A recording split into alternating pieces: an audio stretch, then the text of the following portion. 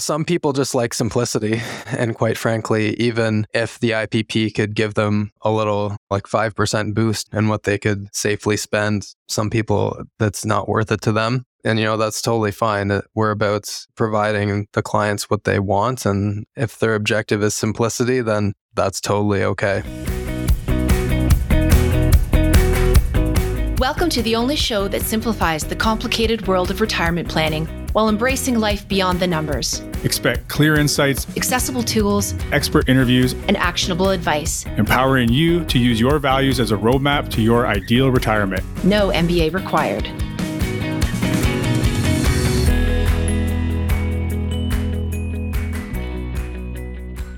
Welcome to another episode of Your Retirement Planning Simplified. I'm Joe Curry, along with my co-host, as always, Lindsay Wilson. How are you, Lindsay? I'm great, Joe. How are you? I'm great. I'm just trying to kind of get back in the swing of things after my recent trip. I think I probably mentioned it on the last episode, but I was just gone out to BC with some friends for snowboarding. So that was a lot of fun. But yeah, trying to get back in the groove this week. That's right. And then you're off too? Yeah. So we have a family trip along with some business coming up in Phoenix and Arizona. So yeah, the kids will be in Phoenix, but we're also going to go to Sedona for a few days and do some hiking and mountain biking. So I'm really looking forward to that, which is nice to be able to kind of tag on something with them and with Ash too, before I get into some of the business stuff I'm going to be taking care of while I'm down there, which is another mastermind, which I go to a couple of these a year, but basically just learning from other advisors. Where can we provide more value for clients? Where can we get more efficient? All those types of things. So looking forward to that for sure. So let's dive into today's episode with Braden Warwick. We're going to look at some business owner compensation strategies. What would you say was the key takeaway from the episode? Yeah, so I think one of the main, if not the main key takeaway is that this conversation around business owner compensation often just revolves around, should we take salary or should we take dividends? But there's also other factors that we want to take into account. So one is this idea of these notional accounts that are actually more tax efficient. So we want to kind of balance, and sometimes it's not just always take salary or always take dividend, but it might be taking salary, except when these notional accounts have some value. So in the episode, we'll go into detail what I mean by those notional accounts. I won't give it all away right now. But I think it's important that people kind of change the thinking around how they're paying themselves and kind of get out of that fixed mindset that it's either salary versus dividend. Like those are the only two options. Right. Well, I want to let people know a little bit about Braden, who is a PhD. He serves as the financial planning product architect at PWL Capital. And in this strategic role, he leads the development of financial planning roadmap for PWL clients, focusing on innovative planning strategies and streamlined advisor-client engagements. Yeah, so he's a wealth of knowledge. And when you get into this, I can pretty well guarantee almost everybody listening is going to have some trouble following at certain points because some of the stuff does get pretty detailed. Braden's a really smart guy who dug into a lot of data, and it's hard to get some of this information across in a simplified way as we try to do. So either way, if you are a business owner, I think that you'll get enough out of this conversation to at least start thinking a little bit more about how you're paying yourself. Excellent. With that, let's jump in. Hey, Braden, welcome to the show. How are you today? Good, Joe. How are you doing? I'm great, thanks. I'm excited to chat with you about a topic I feel like gets, in a lot of ways, for some people, strong opinions, specifically salaries versus dividends for business owner compensation. And I know today we're going to take that actually one step further to a third type of income. But before we jump into all that, maybe you could just tell our listeners a bit about, we already had the bio come up, but who you are and what your role is now at PWL. Yeah, for sure. So I work at PWL as a financial planning product architect, and that's a new role for me. The main idea is that I want to pave the roadmap for the financial planning deliverable at PWL. So putting together all the pieces and really building around what's available in terms of financial planning softwares out there, and then filling in the gaps as needed to deliver a state-of-the-art product to our PWL clients. It gives some context to the analysis that we're going to dive into. This was kind of one of the pieces that we're building around and complementing what's out there, because at the time of the research, there wasn't really anything out there that could allow us to solve for IPPs in the context of a full Monte Carlo analysis. So that was kind of the origin of why we want to do this level of analysis. And we're continuing to build that out. That's what my focus is. That's great. And I think that probably one of the reasons there is not a lot or anything out there in this space is because I think there's so many variables. So you and PWL, you did a study on optimal business owner compensation. So the paper that you authored, I think with Ben Felix, was optimal compensation, saving and consumption for owners of Canadian-controlled private corporations. So could you just start maybe by telling us a little bit about that research, that paper you wrote, and maybe give us the high-level synopsis, and then we can break it down after? Yeah, definitely. So that research was essentially a case study on our larger projection model that includes all of these variables. I guess the first piece was building the model, which was doing the projections and Monte Carlo analysis that include the tax calculations personally and at the corporate level, at each year of the projection, and then packaging that all up and allowing for all of these different variables like CPP and OAS and the notional account balances from the corporation and how that impacts the dividend compensation. So packaging all that up into a model to allow us to run this level of analysis was the first step. And then the second step was writing the paper and doing the case study and picking a case study that was representative of some of our clients. So something realistic, and trying to draw conclusions into what the best form of compensation for them is. But then at the same time, understanding that the case study is not representative of everybody. So it's important to actually do this level of analysis for all of our clients because everybody has a slightly different scenario and one variable could impact the entire outcome of the analysis. Yeah, absolutely. From a high level, are there any key takeaways that you found when you put all the research together? Yeah, for sure. So what was interesting, and the focus of our paper, we focused on a resident of Ontario, which is interesting from a corporate tax perspective because there's this really interesting transition zone that exists for residents of Ontario, small business owners in Ontario. And the way it works is once you start earning passive investment income inside the corporation above $50,000 per year, typically in all the other provinces aside from Ontario and New Brunswick, the small business deduction rate starts getting clawed down in terms of the amount of active business income that you can use towards the small business deduction. But Ontario and New Brunswick decided not to adopt the federal tax rates and not to claw that back. So there ends up being this sweet spot in between passive income levels between just over $50,000 where you start effectively getting a discounted rate on GRIP because GRIP gets earned at the federal corporate tax rate, which gets clawed back, but the Ontario small business deduction remains. So when you do the full cash flow analysis, it ends up being the lowest effective tax rate when you combine corporate and personal tax in this little transition region where you're getting the discounted GRIP over $50,000 of passive investment income inside the corporation, which was kind of counterintuitive at first. We didn't realize it going in, but once we did all the math, we realized that this is the case. So the implication of that means that effectively business owners in Ontario and New Brunswick are incentivized to keep money inside the corporation. But we also have vehicles like the individual pension plan, which allow for more tax-deferred contribution room. And that's kind of incentivizing the opposite, where we want to take the money out of the corporation and get it into this pension to get more tax-deferred space. So it wasn't super obvious to us, like, what the best approach is. Like, we knew there's benefits to both. And that was kind of really eye-opening to see. In a lot of cases, the IPP still made a lot of sense, even in that context. Okay, interesting. So maybe you could tell us, and we're going to come back to some more of the details here, but there's a lot of moving pieces in this research. So could you just maybe give us a little bit of insight to what are the variables we're looking at? Why is it so difficult to just come up with, this is the best way of doing it? Yeah, for sure. So there's a ton, of course. So even just that province of residency makes a big difference because you have an entirely different corporate tax rates for each province. So that's one right off the bat. A big one is for sure the revenue that the corporation is earning.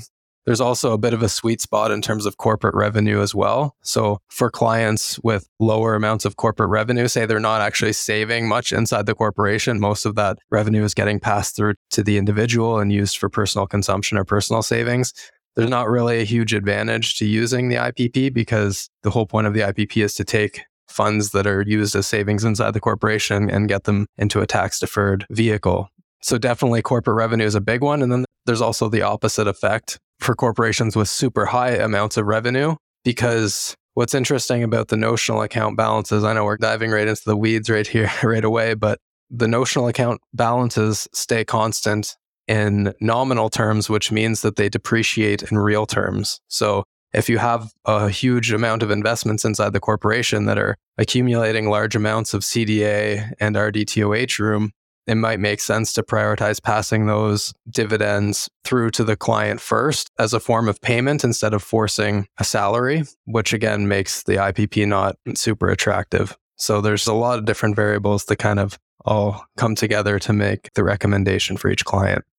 Okay, maybe we could just break down a little bit. What do you mean when you're talking about notional accounts? So most people are going to know what salary means. It's just you're getting a paycheck. It's T4 income. You get RSP contribution room. Or you pay a dividend. A lot of, I don't want to say accountants, but I'll say accountants that I know, and not all, but a lot of them recommend take the dividend because then you don't have to pay your CPP and just invest that tax deferred in the corporation. That's usually the conversation, salary versus dividend, right? So can you talk a little bit more about the more dynamic type of income in the notional accounts? Essentially, these notional accounts, they're just used for accounting purposes. So you don't go into your bank and open up an RDTOH account or something like that. There are ways for accountants to group a sum of money that has a specific tax characteristics, essentially. So for the capital dividend account, CDA, you generate CDA by having realized capital gains inside the corporation. And essentially what that means when you start accumulating a CDA balances, you can pass through that dividend to the owner of the corporation tax-free. So it's not taxed in the hands of the individual, which is obviously a nice tax-efficient vehicle. And there's also RDTOH, which gets accumulated when the corporation earns eligible and non-eligible dividends. So there's actually ERDTOH, which is the eligible portion, and NRDTOH, which is the non-eligible portion. And essentially, when those dividends that get taxed up front, and then you're getting a tax refund when you pass that dividend out through to the owner of the corporation. So the big thing that you're saying there a minute ago is if you have these kind of tax efficient ways to get money out to you personally, it doesn't make sense to just keep them there and not use it because every year you wait, as the cost of living is going up, the amount in that CDA is not necessarily going up. So you're actually kind of losing purchasing power. Correct, exactly. And it has the biggest impact on your capital dividend account because all of that money is tax-free. So, $100,000 today is not going to be $100,000 next year. It won't be able to buy you the same amount of goods. So the idea is if those balances are available, then it makes sense to prioritize passing them through in a lot of cases. But again, it's one of the variables in the larger picture of salary versus dividend questions. Sure. So I think from some of the findings, someone who is looking to maximize the income throughout their lifetime, assuming they have enough income coming in, it looks like the IPP was a really good choice in most of those scenarios. Is that correct? Yeah, that's a good rule of thumb. And just the main reasoning why is because essentially, if you're trying to maximize spending, you're not going to have the same buildup of your investment portfolio that you would have if you're someone that is very content with spending under their means and is naturally a big saver, essentially. So those types of people are going to accumulate large amounts of investments, and then it might make sense to prioritize passing those through as dividends to get the tax efficient personal income. But for those that are focused on spending the most, they're not likely to have that same level of buildup of savings inside the corporation, and paying the salary and setting up an IPP probably makes a lot of sense. Again, and assuming that the corporate revenues are high enough to warrant it. Okay.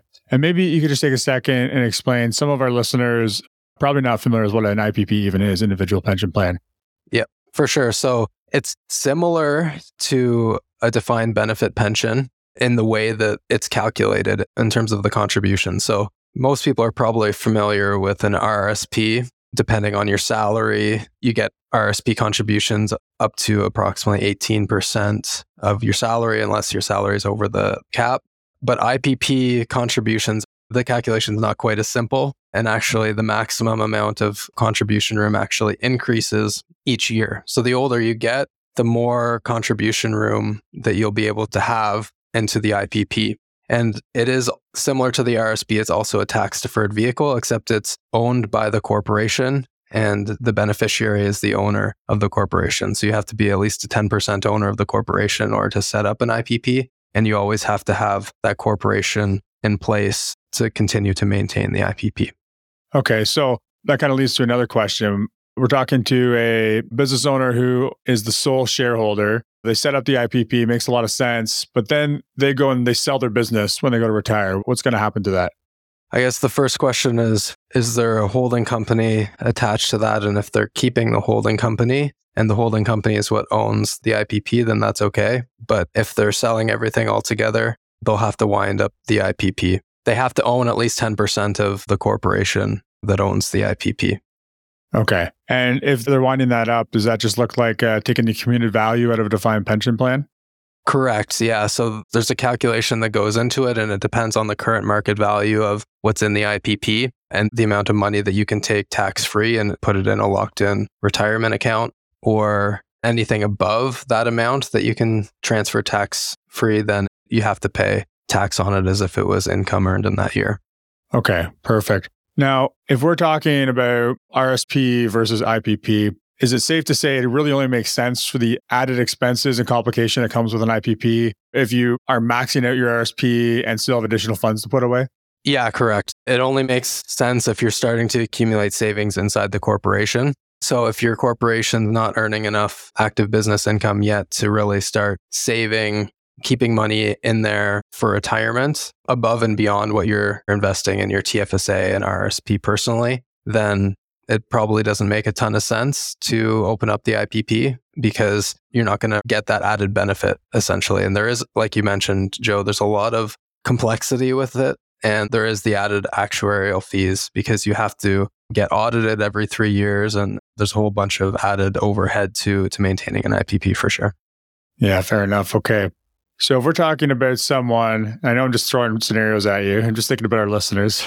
Someone who's maybe they're maxing out their RSPs. Maybe they don't have a ton of extra cash flow beyond that for savings. Does it make sense that they continue to pay themselves a salary, they max out those RSPs, but they go back when they get that opportunity to pay out from those notional accounts like the CDA, that they kind of put a hold on salary to make those dividend payments and maybe put that money in tax-free savings accounts or something else? So in our analysis, we actually looked at something that I called the dynamic salary strategy, which essentially prioritizes that passing through of the notional account balances and then takes salary for the remainder of consumption. So that strategy does make a ton of sense in a lot of ways. Again, it really depends on the client's personal situation as to like if that is the strategy to use, but we definitely saw it beneficial in a lot of cases. That's great. So you mentioned how with the IPP, you get more contribution room as you get older. Is there a certain point in time, assuming that the business owner has enough cash flow to be, again, over max funding their RSPs, is there a certain age where it makes sense to start using an IPP? Yeah, you're right that there is a specific age that it starts to make sense. And it's typically in the early 40s, 42, 43. You'd speak with an actuary to get a proper quote on the client. But typically around the early 40s is when you start to see the IPP contribution room start to exceed the RSP contribution room. And that's when it starts to make sense to open up the IPP. So even for our clients, say if we have someone in their 30s where we're running the projection and see that, okay, the IPP makes a lot of sense, we would not open it up until they reach that age of 42, 43, where the contribution room starts increasing above and beyond what they would have had with their RSP. And the reason is simply just due to the carrying costs associated with the IPP. If the IPP is not generating any extra contribution room now, there's no point in paying that actuarial fee to have it running. And the beauty of the IPP too is that you can purchase past years of service. So even when they're in their 30s and taking the maximum salary that they need to maximize their contributions, all of that past service can be purchased when they go to open up the IPP at 42. And they're not losing anything by waiting until their 40s to open it up. Okay. A lot of our listeners are getting closer to retirement. So if we look at that from the flip side, is there a point closer to retirement where it doesn't make sense to do it anymore? So it really depends also on what they had been doing up until now in terms of the past service. So if there's somebody that has always taken a large salary and they have a large sum of RSP they've accumulated from that, and if there's significant savings inside the corporation as well, then that might make a ton of sense because then they can purchase back those past years of service. They can make a big contribution up front and pass the dollars from the corporation into the IPP and get a tax refund for that. But on the other hand, if there's someone that's, in their 50s, has been paying themselves dividends the whole time and maybe doesn't have much in the corporation in terms of savings, then it probably doesn't make a ton of sense to open it up, especially when you consider if their time horizon to retirement is fairly short. They're just not going to get enough years of benefit out of it to warrant the added complexity and overhead. Okay, fair enough. Maybe my last question around the IPPs here is, assuming that there's, again, enough cash flow, everything makes sense from that standpoint, what are some of the potential drawbacks, or why would someone maybe still not want an IPP? Or is there a reason?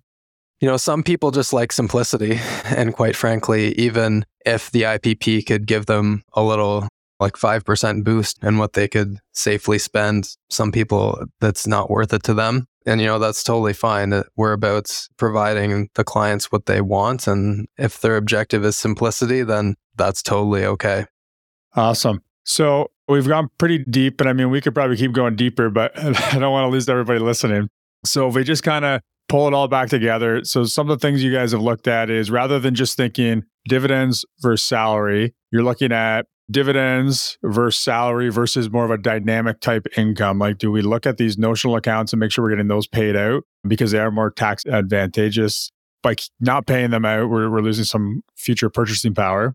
We didn't touch too much on this, but we talked about with the IPP, again, assuming the cash flow is there, that might be the better choice of trying to put as much in there as we can if we're trying to just maximize spending in our lifetime. And maybe the flip side of that, we didn't really talk about, if someone is really trying, I guess they're not going to be spending everything they make and they accumulate over the years, and they want to put an emphasis on maximizing their estate value, how would that change the scenario?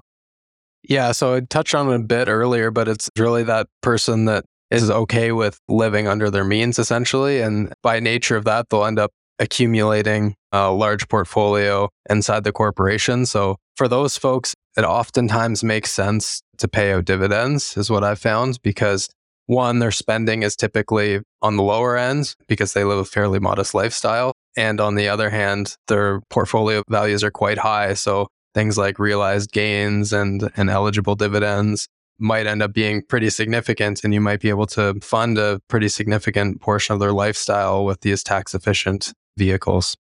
Okay. And in that scenario, is there any sense of having a certain amount of salary just for RSP contribution room, or does it just make more sense to pay dividends? And then when you have anything in those notional accounts, take it out of there first? Yeah, it totally depends on a case by case basis, definitely. But in general, if there's not a lot in the notional account balances, then it probably makes sense to take the salary and fund the RSP. But if there's large, significant sums of notional account balances, then it might make sense to try and prioritize those. Okay. So that might be something really that shifts over someone's lifetime. Yeah. Earlier on, before they built up the portfolio within the corporation, they might be doing more RSPs, but as they're getting excess and keeping excess investments in the corporation, then it's going to create more in those notional accounts.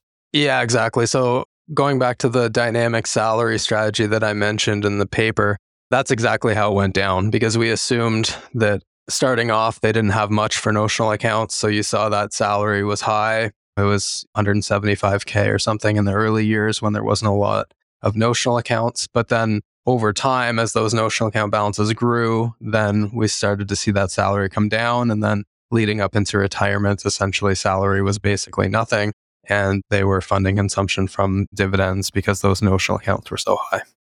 Awesome. That's great. So we've touched on quite a bit here. I want to just finish up. Braden, if you could just tell us a bit about where people could find you, how they can find PWL Capital.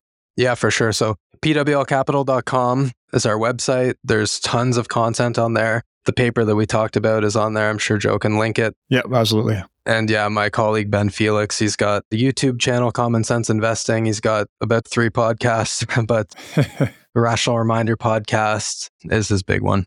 Yeah, so we'll put all that in the show notes for sure. And I mean, I listen to Ben's podcast all the time. Ben and Cameron, they always have a lot of good info on there. So I appreciate you joining us today, Braden. It gives us a lot to think about and kind of changing that conversation around salary versus dividends. So thank you very much. Thanks, Joe. It was great. All right. Investment services are provided through Matthews & Associates Investments of Aligned Capital Partners Incorporated, an approved trade name of Aligned Capital Partners Inc., ACPI. Only investment-related products and services are offered through ACPI/Matthews & Associates Investments of ACPI and covered by the Canadian Investor Protection Fund. Tax planning, financial planning, and insurance services are provided through Matthews & Associates. Matthews & Associates is an independent company separate and distinct from ACPI/Matthews & Associates Investments of ACPI. Matthews & Associates are not licensed tax professionals, and you should consult with your tax advisor before acting on any recommendations.